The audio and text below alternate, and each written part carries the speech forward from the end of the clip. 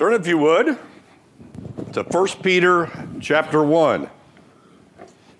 Well, somebody mistakenly walked up this morning and told me that I looked very rested. I said, that's impossible. Number 3 daughter called us on Tuesday and said they're moving to Provo, Utah. So my son-in-law accepted a job up there. So we were over there on Friday working on their house, trying to get it ready to sell. And Teresa was over there yesterday. And if everything goes according to plan, I'll be driving a U-Haul to Provo, Utah over spring break. So never a dull moment at our house. It was interesting this week. I told Teresa that the circle is complete. I started my class at TCU on Tuesday night, and one of the students was in my history class 3 years ago as a high school student. So small world after all. We're going to continue today in 1 Peter. 2 weeks ago, we started with the prologue. Last week, we started in verse 3 and had a discussion about salvation.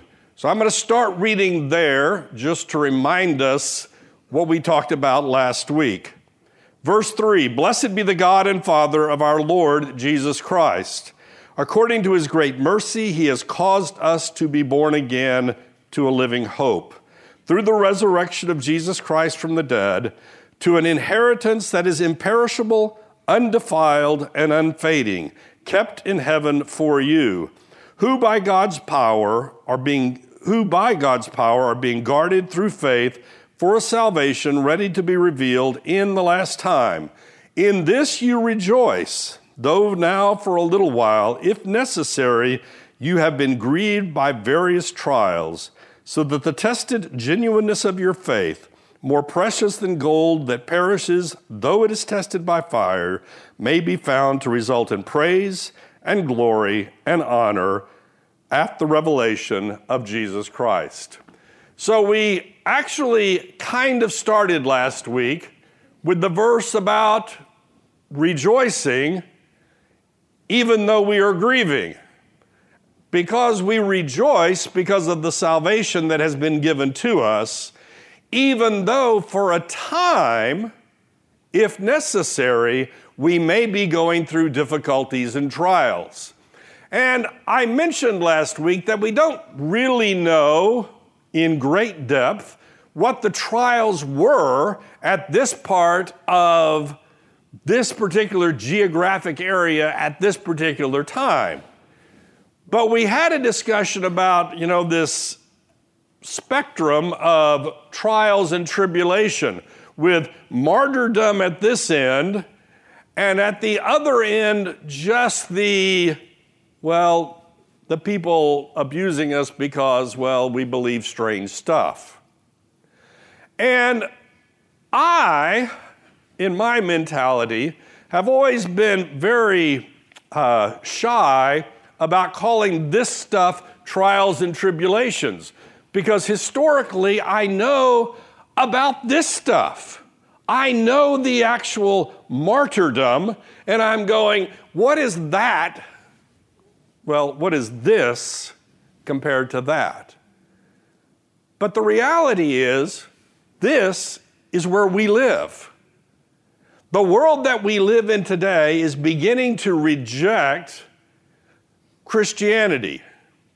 I read a fascinating article this week. It was a bizarre article, actually. And it was talking about the rise of modern liberalism in the probably good sense of the word, of more freedom, etc. And this one person was just very adamant. What it was liberating us from was Christianity. Because Christianity was the thing that was restricting us. And I'm going, Christianity was the foundation of all of this. The whole idea that we have inherent dignity as human beings did not come from Rome or Greece or anything else. It came from Christianity. Yet we have this mentality, that's what we need to throw away. And I might add, and once again, this was a very bad sense of the word, liberal argument. But even some of the people participating in it said, no, it was Christianity that started this. And anyway, it was interesting. So we live in an age that is rejecting certain aspects of the Christian belief. And as such, we are beginning to undergo trials. We're not being martyred, don't get me wrong, but we are beginning to experience the trials. So last week we kind of started there. We went back and looked at all of those phrases discussing salvation, and then we got back to the trials and tribulation, and that's where we're going to pick it up again this week. So, that's what we're going to do. In this you rejoice, though now for a little while, if necessary, you have been grieved by various trials. That's where we ended. This contradiction, if you will. We rejoice even though we grieve. And if you remember the very end of last week's lesson, it's not that we rejoice and pretend the bad stuff's not happening. The bad stuff's happening and it hurts. We do grieve. That's why the Bible tells us we rejoice with those who are rejoicing and we mourn with those that are mourning. So, picking it up right there. So that the tested genuineness of your faith, more precious than gold that's perished, though it is tested by fire. Let's start with the easy part, gold. The only piece of gold I own is this piece right here. And at some point, they purify this thing by melting it. You know, you melt it and you get out the impurities. Now, in reality, they add some stuff back to it to make it a little firmer because gold is pretty soft on its own.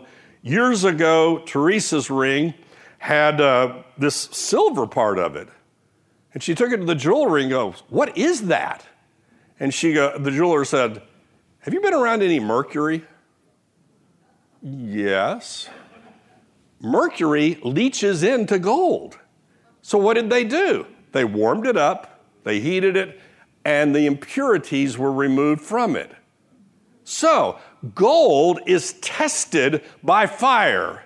But we also know, even though gold is tested by fire, gold is part of the material world. And the material world is decaying. Everything in the material world is decaying. If you doubt that, just kind of test your knees in the morning, okay? We know that the material world is decaying, but we also place great value on this. It's gold. It's valuable. Now, Peter is telling us that faith is more valuable than gold. So the first observation that I have to ask myself is, do I really believe that? Okay? You show up and say, okay, I'll give you 100 ounces of gold, or I'll give you a bag full of faith. Okay? Well, I'll sit there and think, I can get the faith later, some other time. I'll work at it. I don't know. I'll take the gold. My dad actually had a friend who bought an option on 1,000 ounces of gold. And generally, when you get to the end of the option, you exercise the option and you sell it. He said, no, send me the gold. What does 1,000 ounces of gold look like? I have no idea. But we, throughout history to today, place great value on gold. It's kind of the thing that everybody recognizes is valuable. And Peter is telling us faith is more valuable than that. But it's not just faith. It is a particular kind of faith. It is a faith that is tested and is genuine. So let's look at those two words and see if we can figure out what they mean. Let's start with genuine. What is genuine faith? Well, we know from James that there is such a thing as dead faith. It is faith that has no effect on your life. Sure, I believe, but it has absolutely no effect on how I live my daily life. James tells us that's dead faith. You see someone in need, they come to you and say, I'm really in need. I need food for lunch. And you go, great, I'll pray for you. And you turn and you walk away. And James says, that's dead faith. If you've got the money in your pocket, and let's, for generosity's sake, let's say this is a Christian brother, you know who they are, you know they're actually in need. And you've got the money in your pocket, and you say, I'll pray for you, and you walk away. James says, that's not genuine faith. So the question is, faith that is not genuine, well, you might as well take the bag of gold, because the gold has some value. The non-genuine faith has no value. So genuine faith is faith that has the correct object, that is Jesus Christ. People have a lot of faith in a lot of things. I have faith in this. I have faith in that. I say I'm going to base my life on this thing or that thing. That's not genuine biblical faith. Genuine biblical faith has as its object God, Jesus, and the Holy Spirit. Why? Because nothing else will provide the foundation for your life. So genuine faith has the correct object, and it produces something in your life. You have some action coming out of it. Now, I'm going to jump ahead for just 1 second to give us a very long digression. Hopefully not that long. I was talking with Doug Cecil, and he said, so, in all your teaching, what is the most complicated thing you talk about? And I guess, you're thinking about the Trinity. That's hard to explain. Everybody always says predestination. I mean, some of you are just not predestined to understand it. They're hard. But that's not what I told him. I told him the thing that I always get back to is the relationship between faith and works. He goes, why? And then I mildly chastised him about his sermon. Anyway, that's a whole different topic.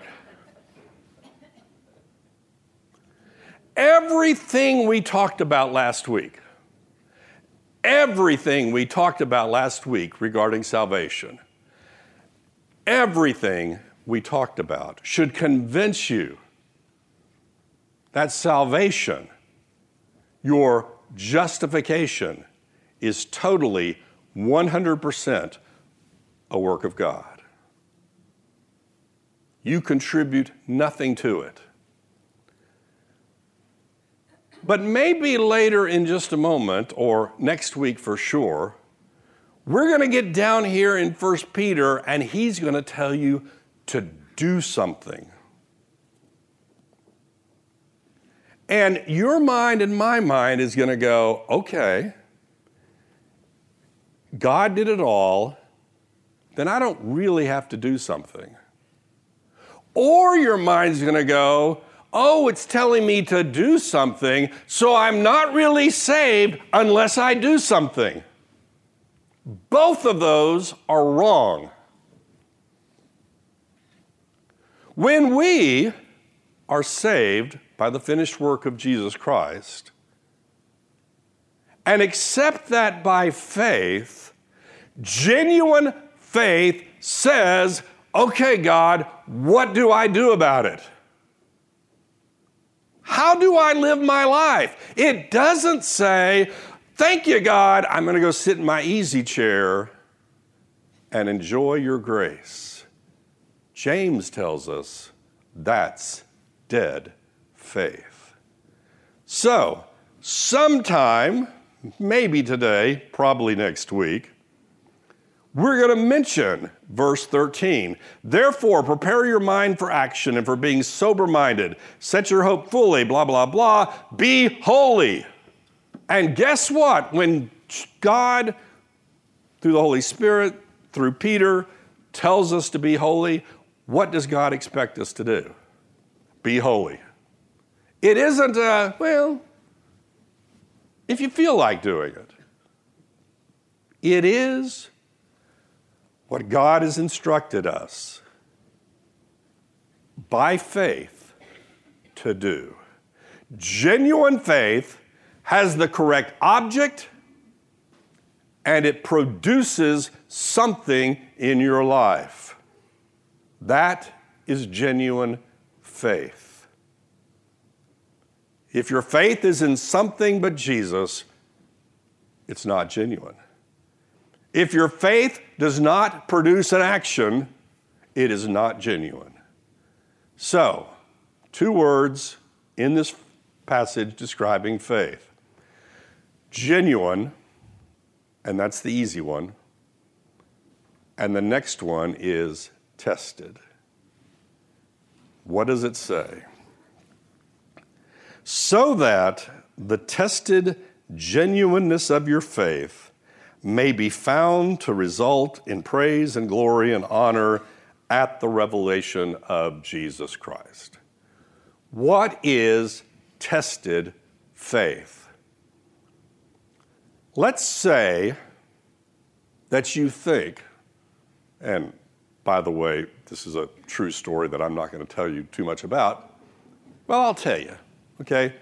My brother was commenting about this kid who played all these video games of football, and for some reason thought because he had played the video games of football, he was really good at football. Guess what? He didn't know squat about football. Not a thing about football. The first time somebody runs into you and knocks you on your butt, you begin to realize you don't know anything about football.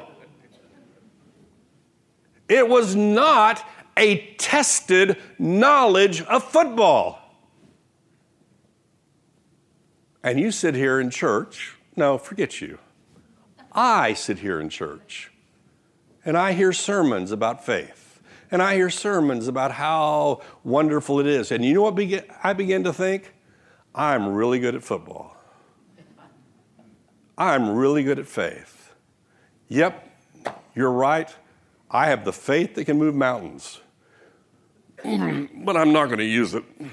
It might upset somebody. But you know what? I'm deceiving myself because my faith has not been tested. How is faith tested? Well, we see it right here. You are grieving because of trials for a time. There is no faith in the world. Well, let me reverse that. Every faith is good enough when times are good. Every faith. Oh, yeah, I believe. I believe. Until it costs something. I mean, let's go down to the extreme example where we were. Remember our spectrum? Okay, the Roman soldier shows up. Say a prayer to Caesar or we're going to throw you to the lions. Well, it's not that big a deal to say a prayer to Caesar. Burn a little incense, mouth some words. God will forgive me later. Sure, why not? Your faith has just been tested and you failed. But you know what? Forget the extreme example. You're at some get-together, co-workers, acquaintances, people who live in the complex where you live, neighbors, whatever. And somebody says, you know, those Christians are idiots. Maybe it's not even that. And you go, what about those cowboys? You change the subject. You kind of melt away. Your faith has not survived being tested.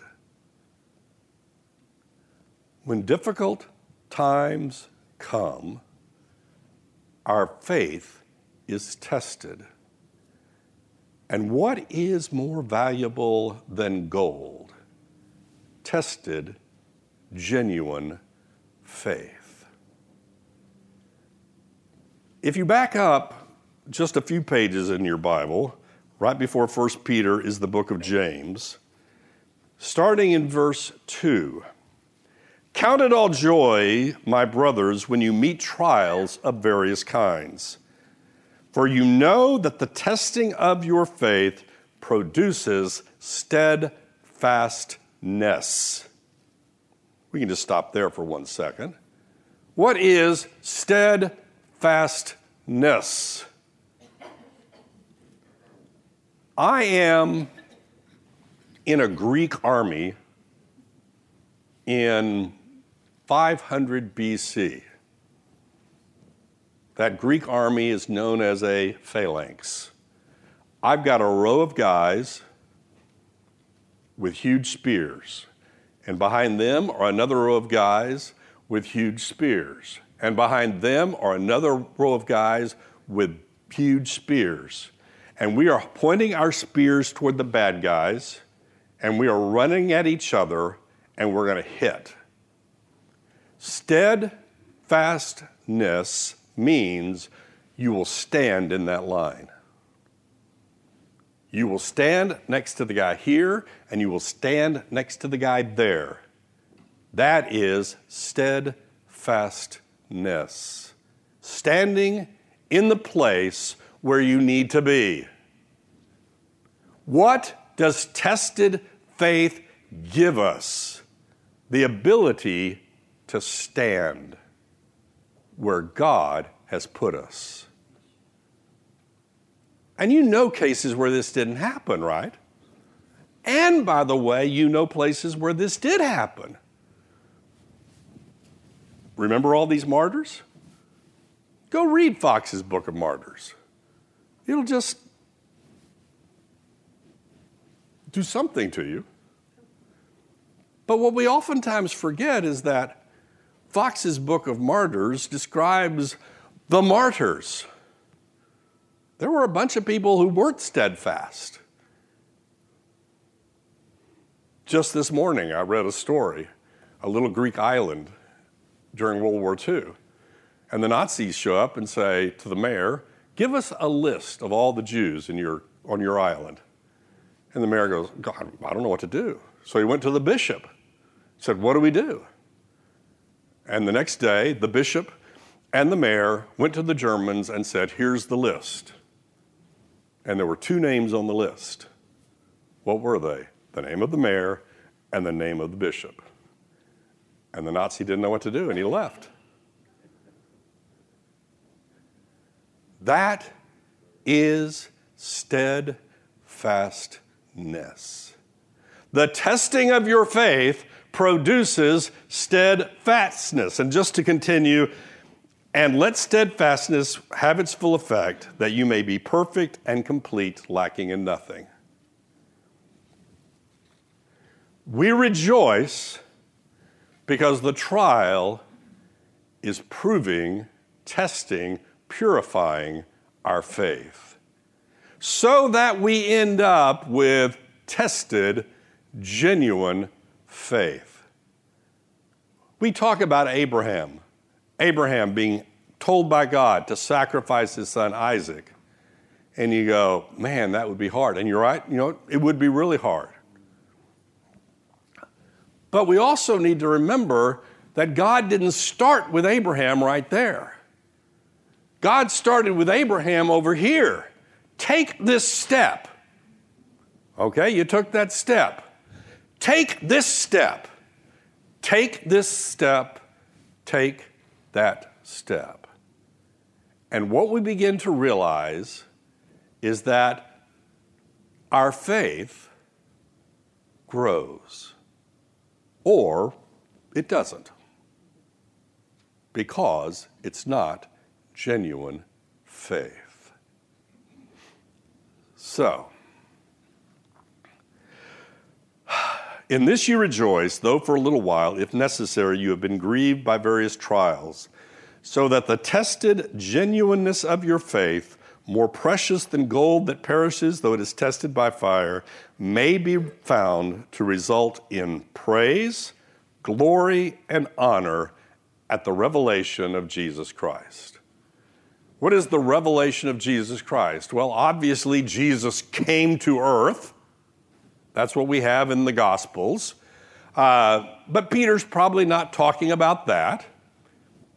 But someday we know Christ is going to return. Christ is going to return, and our faith is going to produce what? Praise, glory, and honor. So here's the question. Who is receiving the praise, glory, and honor? There's two possible answers. One is Jesus, and the second is us. And you want me to tell you what the answer is? Yes. You go, that sounds a little, sounds a little arrogant. Okay? Obviously, all the praise, all the honor, all the glory go to Jesus Christ, because it is Jesus Christ, start to finish, that accomplishes all of this. Of course, that's true. But do you remember the parable? The master's going on a trip. He gives one guy $100, another guy $50, another guy $10, says, take care of it, I'm going to be gone for a while. And he comes back, and the guy that he'd given $100 to has 100 more. And what does Jesus say? What does the master say? Well, it was my money anyway. No. He says, well done, good and faithful servant. What is that? Praise, glory, and honor. The master bestowing it because the servant had exercised genuine, tested faith.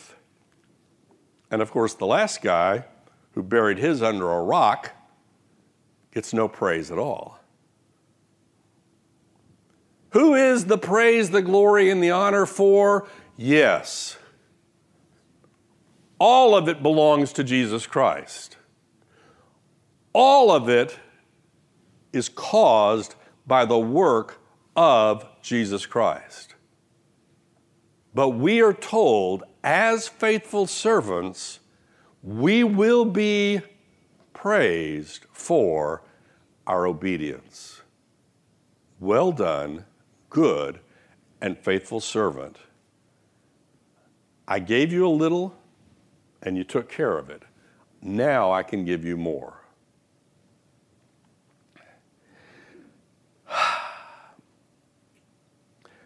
Though you have not seen him, you love him. Though you do not see him, you believe in him and rejoice with joy that is inexpressible and filled with glory, obtaining the outcome of your faith, the salvation of your souls. Now, starting at the end of that sentence, obtaining the salvation of your souls. Do you remember our discussion? We've had this multiple times. The scripture talks about salvation being complete. We are saved. We refer to that as justification. But the scripture also talks about our salvation as a work in progress. We understand that to be sanctification, the process of working out what God has put into us. But there will come a time when our salvation will be complete. When all of this trials, if necessary, whatever they are on this spectrum, when all of that is done with, and we will have obtained our salvation. That's what we have to look forward to. That, as we're going to see, is what gives us hope. But you know what? I don't know about you. Last year, Teresa and I go to Israel. We were supposed to go the year before. We were supposed to go the year before, but this strange thing called COVID kicked up. And you know, you walk around and the guide says, yep, Jesus was probably standing right there. Now, some of it is just guessing. I mean, they'll admit that. You know, was the Sermon on the Mount on this hill? Well, that's where the church is, but it could have been over here and nobody would have, I mean, it doesn't violate the scripture. But you get into the steps going up to the temple, and Jesus was probably right there. And you begin to think, I begin to think, wouldn't it be cool to sit there on those steps and listen to Jesus talk? You know, you walk up and you poke him a little bit, and he's there. He's real. He's physically there. And you read the Gospels, all of these things, and you go, yeah, if only I could see that, then I would have faith. Then I would believe. But Peter reminds us, we don't see him now. Okay? Some of you, at some point, in some dream, vision, whatever, may have seen Jesus. I'm all on board with that. Okay? But today, all you have to look at is me. Poor substitute. After this, you get to look at Cody. Better, but not still there. We need our tested, genuine faith because sometimes we just begin to worry because we don't see him. Jesus actually addressed this. Blessed are those who believe even though they haven't seen. Now, this could produce a whole discussion, once again, about faith, about believing. Okay? You've heard the bad definition of faith, right? This is one that's used by a lot of unbelievers. Faith is believing something you know is not true. Okay? I believe. In the Easter Bunny. One of my children sent a text this week. Because of the price of eggs, this year we're just going to paint potatoes. But we believe in the Easter Bunny, or we believe in Santa Claus, and we know it's not true, but the kids like it and it's fun. And some people say, that's what Christians think about God. That's faith. No, that's not faith. Why do we believe there is a God? Why do we believe in Jesus? Because we see what he has done. We have seen that he kept his promises, therefore we have faith that he will continue to keep his promises. We have seen what he has created, therefore we have confidence that he does in fact control the world. But that doesn't mean sometimes it's not hard. That's why Jesus says, blessed are those who, even though they have not with their physical eyes seen, have faith. And the physical eyes are an interesting thing. John has 2 or 3 chapters in the Gospel of John discussing this. Jesus heals a blind man. But that's just the start of the discussion. The discussion is not the physical blindness, but the spiritual blindness of the people. Spiritual blindness prevents us from seeing how God has accomplished his purposes in the past. Therefore, we do not have faith that he will accomplish them in the future.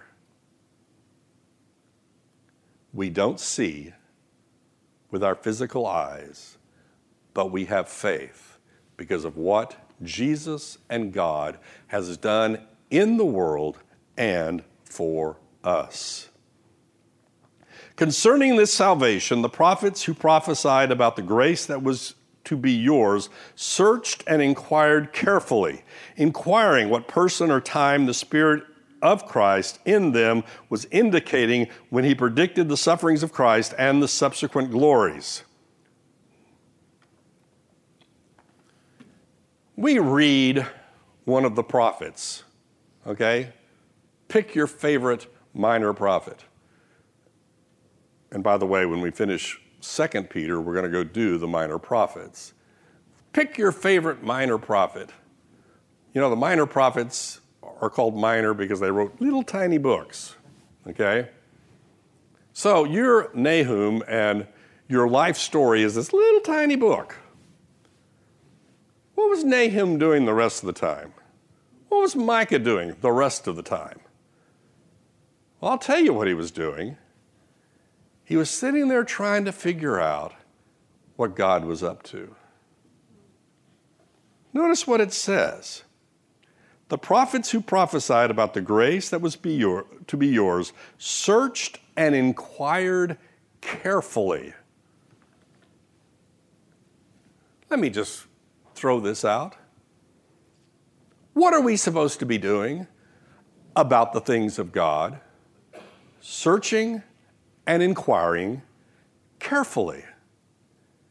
So you're a prophet, and you're sitting over here, 600 years before Christ, 400 at the smallest, and you've got these words, and you're going, wow, God's up to something. What is it? And what Peter is telling us is the what is it is Jesus Christ. All of these prophets were telling us truths about God that they didn't totally understand because Jesus Christ had not been revealed. But you know what? They carefully inquired and studied. What did they study? What person or time the Spirit of Christ, that by the way would be the Holy Spirit, in them was indicating when he predicted the sufferings of the Christ and the subsequent glories.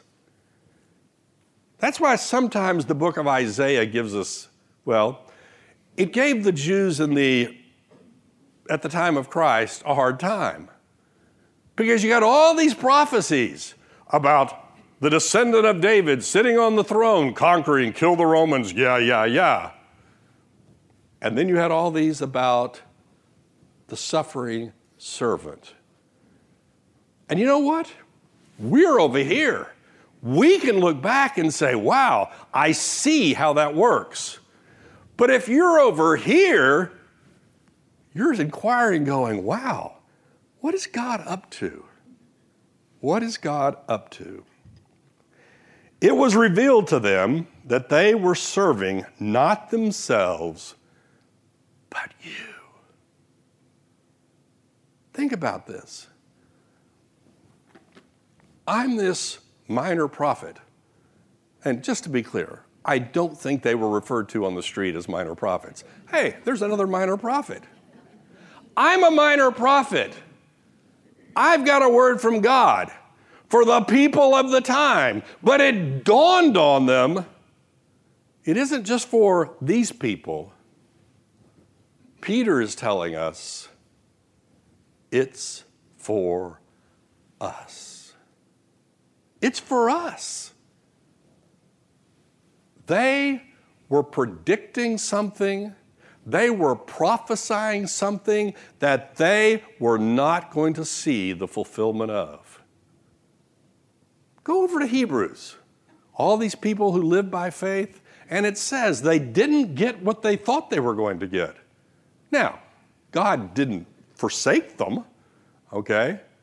But they were living by faith, pointing to what the audience that is reading Peter's letter have received in Jesus Christ. It was revealed to them that they were serving not themselves but you in the things that they had now been announced to you through those who preached the good news to you by the Holy Spirit sent from heaven, things into which angels long to look.